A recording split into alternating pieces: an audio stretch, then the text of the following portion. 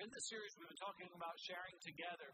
And 2 weeks ago, we began by talking about the necessity for us to understand what do we hold as primary, what is secondary, what is preferential. We spoke to the need for us to have peace amongst one another and overlooking the preferences that we might hold to what is standard, what is not anything we question, what is primary. And last week, we talked about how God has called us to take that grace and exemplify it into our culture. And today we want to talk about how in order to do that effectively, we have to stand together on what it is we believe. And on this 500th anniversary of the Reformation, we want to be mindful of the doctrinal distinctives that we hold to. Everyone here who is a member of Living Hope, what I'm going to talk about today, this is what makes us one. It's not that we look alike, talk alike. It's not even because we have the same language. You'll see these videos, hopefully, if you're here at the early part of the service when we show all the baptisms, maybe we'll put them on Facebook or whatever. But we had 6 people baptized this morning who speak Karenni. They speak the Karen language. They're members of our church. And we have a part of our fellowship that speaks another language. We have 3 different languages that are members of our church. We have the Karen, we have Mandarin, and we have Swahili. And so these are parts of ours. We're launching out a Nepalese congregation. I don't know if you heard what is happening in Nepal, but they are now killing people who confess Christ as Savior. So now we have a congregation here of those who had to escape this persecution. We're helping them get their church started. We've helped start 2 or 3 others in other languages. What holds us together is not our language. What holds us together is not our looks. It's not even necessarily geography. It's what we believe. And we have to know what we believe. 500 years ago, a man by the name of Martin Luther, he nailed to basically a church door a statement. It was 95 theses, issues that he felt needed to be dealt with. And it was supposed to basically stay there in Wittenberg among the academia, among those who had studied and had thoughts. It really sparked a fire that had already been brewing. A lot of people think, it started with Luther. No, friends. For hundreds of years, there have been reformers. There were those who held to these fundamental beliefs that we're going to look at today. I don't know if you saw this. I posted this. I thought it was just hilarious. So here's Martin Luther. I don't always nail things to doors, but when I do, stuff happens. I love that. Well, we understand that some stuff happened. When Martin nailed that, there became a great conversation and controversy. Friends, the doctrines that we're going to look at today, people died to pass on to us. What we will be discussing today, if we were to talk about in certain parts of the world, we would be arrested. We might be killed. We have forebears, family members, those who hold to faith in Christ, held to faith in Christ, who died for these truths. And so it's crucial that we understand them, not only for their sakes and for the sake of the gospel itself, but that we might stand together, understanding our place and our role. Now, to do that well, we need to always look to God's Word. If you've got your Bible, and I hope that you do, take it and turn with me to 1 Corinthians chapter 1. Paul, under the inspiration of the Holy Spirit, wrote this letter to the church at Corinth. This is Scripture. This is God's Word. And it applies not only to Corinth, but to us, as we will soon see. Brady Barnes is going to read for us. Let's all stand together in honor of God's Word as Brady comes to read our text for today. Again, it is 1 Corinthians chapter 1, and he's going to read for us verses 2 and 3. Brady, if you would read that for us. The church of God that is in Corinth, to those sanctified in Christ Jesus, called to be saints together with all those who in every place call upon the name of our Lord Jesus Christ, both your Lord and ours. Grace to you and peace from God our Father and the Lord Jesus Christ. The Word of God. Thanks be to God. Well done, Brody. If you would go ahead and be seated. Now, I want you to notice quickly in verse 2 that this is not written simply to a people in a particular place at a particular time, that is in Corinth in the first century. But this being God's Word, written by God's Spirit through God's servant, the Apostle Paul, this Word is written to us. Look in verse 2 when it says plainly, with all those who in every place call upon the name of our Lord Jesus Christ, and that is us. That is believers at all times and all places. See, God is at work in the world, and He's calling us to be a part of that work. In order to do that rightly, we have to know what we believe. And what we believe is what holds us together and what makes us effective as those who share what God is doing. We can't live hopeful if we don't have something that makes us eternally hopeful. And we can't be helpful to eternal souls if what we have doesn't meet the need of an eternal soul. What God has given to us enables us to go not only to our city, your home, my home, our neighborhood, our nation, and our world with something that is powerful that can transform lives, but it holds us together. And friends, we have to understand that this is dangerous. There's a reason why the world seeks to stamp out what God is doing, because it's dangerous, because it brings transformation. And where we go to bring light into darkness, and the darkness hates it. But we go and God does miracles. I was mindful this week, laughing, thinking about one of our missionaries that we partnered with who called me right as he got back into country and said, Pastor Jason, I need to meet with you. I think I've done something wrong. And I thought, oh no, Lord, we don't need a controversy in the church about missions. What is happening? I said, come immediately. So he came, and I said, what happened? He said, well, you know, my mission, what I was called to do was just simply take Bibles into this part of the country because there were no Bibles. I said, right, we paid for the Bibles. Is that right? Yes, the church with a gift for Christ made the Bibles available, sent a team to go and distribute them. I said, okay, that doesn't sound bad. He said, well, I shared with them what the Bible says, and some of them got saved. I said, well, that sounds good. That's not bad. And he said, well, then I remembered that part I read, that they needed to be baptized. And so they asked me to baptize them. He said, and this is where I think I messed up. I baptized them. And I said, wait a minute, let me get this straight. You took the gospel to the nations, some believed, and they were baptized. I don't see where this is wrong. And then he said, but now they're a church, right? I said, yeah, I guess that would make them a local church. He said, well, I don't plant churches. That's not what y'all sent me to do. What do we do now? I said, well, now we have a responsibility to go and disciple them to be healthy, helpful, hopeful churches. And that is what we have done.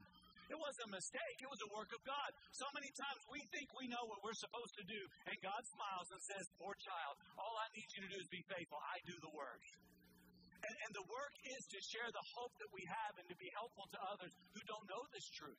And as we share that truth, God does what only God can do, which is to bring a light where there is darkness, to bring life where there was once death. And what we bring, though, is very important. We don't just bring a general idea of something to have faith in. We believe in something very distinctive. And the Reformation provided the fundamentals of what it is we believe and what it is we bring to the world, what allows us to live hopeful and be helpful. And there were many things that came out of the Reformation. The most important things that came out in the last 500 years are the doctrinal distinctives of those who believe. There are 5 solas that came out of the Reformation. Sola means only. It's these Latin phrases, these Latin slogans are the fundamentals of what we hold to as a people of faith. And so it's crucial that we understand them. These are the very foundations that our articles of faith, our statement of faith as a church, what we build upon. And so I think it's crucial, and it's an opportunity on this, the 500th anniversary of the launching of the Reformation, to be mindful of what these solas are. The first one is this, sola scriptura. That means by Scripture alone. It is the Bible alone that is the authoritative teaching and voice that we hold to as true. Our own statement of faith says this. We believe that the 66 books of the Bible were written by men inspired by God. That is God's only written revelation of himself and his standards for mankind.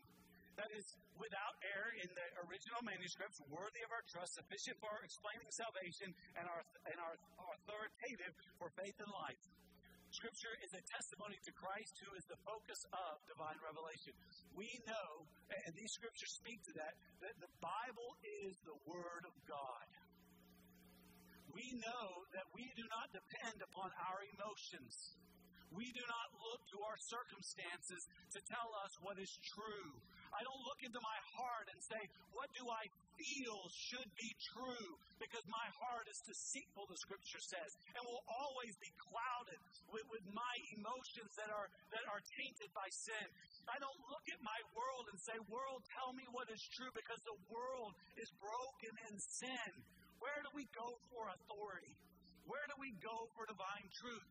We go to the Word of God. See, you have to understand, during the time of the Reformation, there was all kinds of confusion. people couldn't define what a Christian was or how they became one. There was rampant immorality because there was no standard.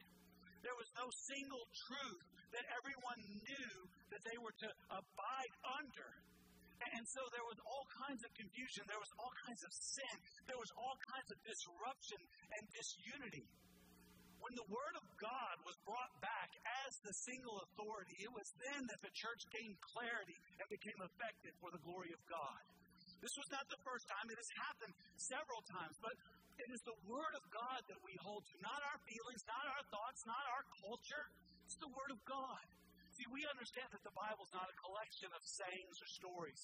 We understand that it's a single story divided in 4 parts. It describes reality. It describes the fact that God made all things in harmony. And that's why we're sad when bad things happen. That's why when cancer comes or there is racial problems and pain and killing and death and wars and famines, all this stuff came because of sin. Our own fall away from grace is what causes all the pain of our world. But God didn't leave us. Instead, He came to rescue us. And one day, He's going to restore all things. That's our hope. And because we know this is reality, this is the help that we bring to the world. We hope in what God has done and is doing according to His Word. And that's what we hope in, and that's how we help other people. It begins with the authority of Scripture. So sola scriptura led to sola gratia. By grace alone. We have to understand what enables us to believe and to have salvation. We put this in our articles of faith. This is our statement of faith.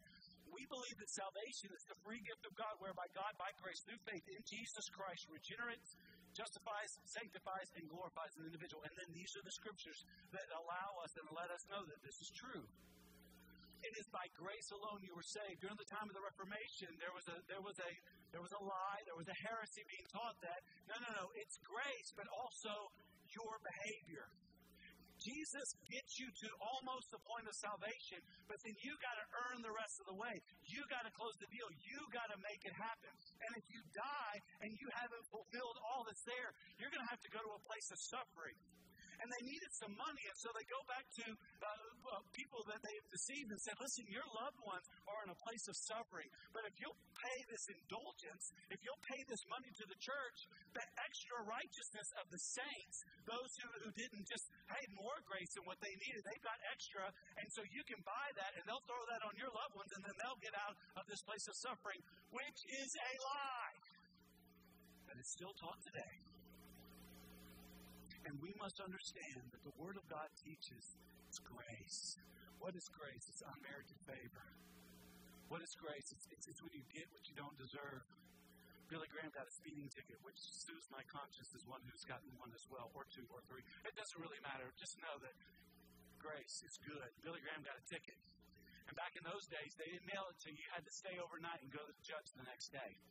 So he went to the courtroom, and the judge didn't even look up. He just said, okay, guilty, not guilty, speeding, fine. He says, sir, I am guilty. And he recognized the voice immediately of Billy Graham. And he looked up, and he said, Reverend Graham, you got caught speeding? He said, yes, I did. And he said, well, you are guilty, and there's a fine for that. It's $100. Judge pulled out $100. He said, paid in full, and I'm taking you to dinner tonight. That's what God did for us. The judge paid the penalty for our sin, and now He feeds us on truth in a relationship of love. That's what grace is. You can't earn this. That's what makes it grace. Scripture teaches us grace, and that grace is received by faith alone. Again, the third one, sola fide, by faith alone. We do not teach faith for faith's sake. We believe that faith must be based upon grace. Here again here's our statement of faith. That in order to be saved, individuals must respond by faith to the call of God by repenting of their sin, believing in the life, death, and resurrection of Jesus, and committing themselves to follow Christ. Every time we baptize a believer, we ask them 2 questions. Have you repented of your sins and believed in Jesus Christ? And they say yes or amen. And then we say, will you live under the authority and obey Him the remainder of your life? And they say, yes or amen. And then we baptize them in the name of the Father and the Son and the Holy Spirit. Having been buried with Christ in baptism, they are raised to walk into a new life.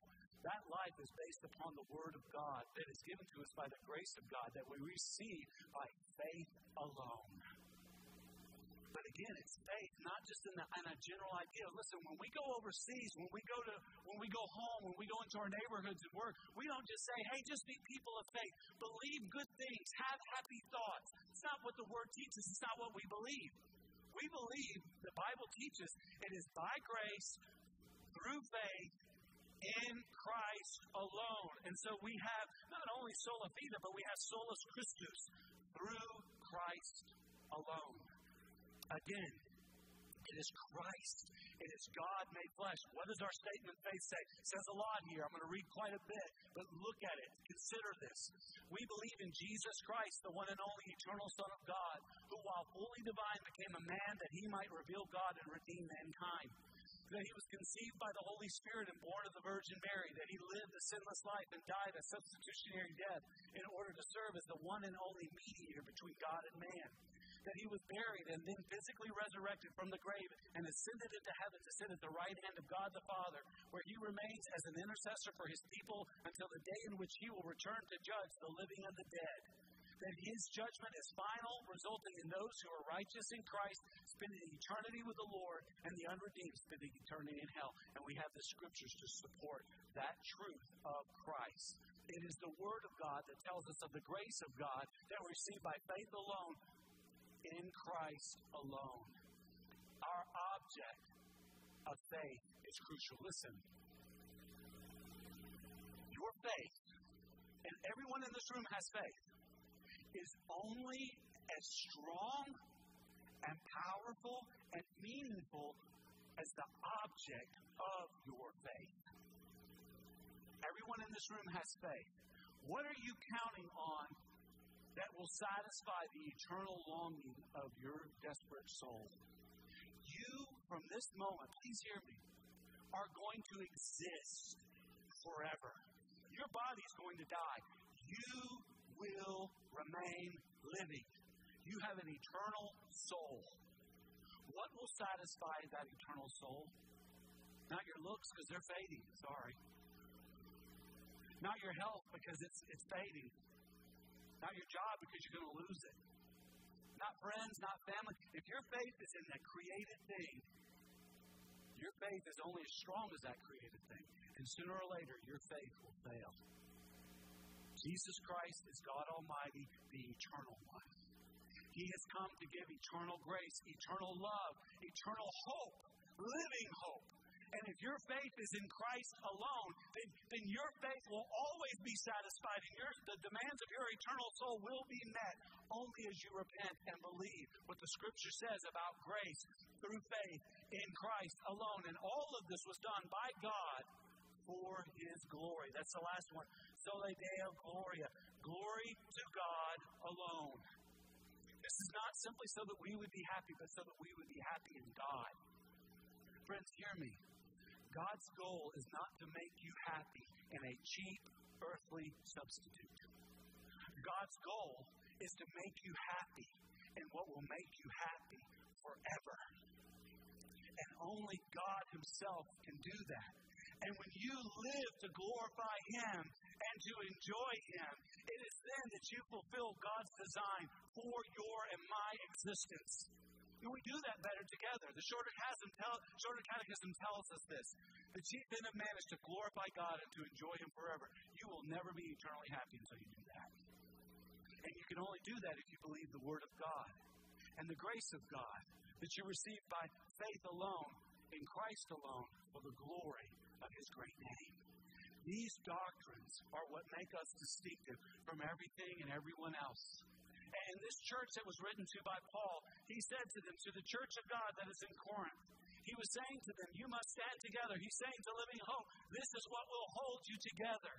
This truth, this mighty truth, these 5 solas are what make us capable of standing together. And we stand better together. And so he writes to the church, and he said, standing together, the saints of God in a local church, make note of this, are made to be sanctified in Christ. To be sanctified. Look what it says in the middle part of verse 2. He says, to the church of God that is in Corinth, look at that. To those, you might underline that, those sanctified in Christ Jesus. To be sanctified is to be set apart. See, God did not save us so that we would continue to look like and live like the rest of the world. The Word of God teaches us the grace of God so that we would have faith in Christ alone, so that for the glory of God, we would be set apart and be able to be a hopeful people that helps the world. To be set apart is to live in the world as Christ. To be set apart is to gather with God's people in Christ.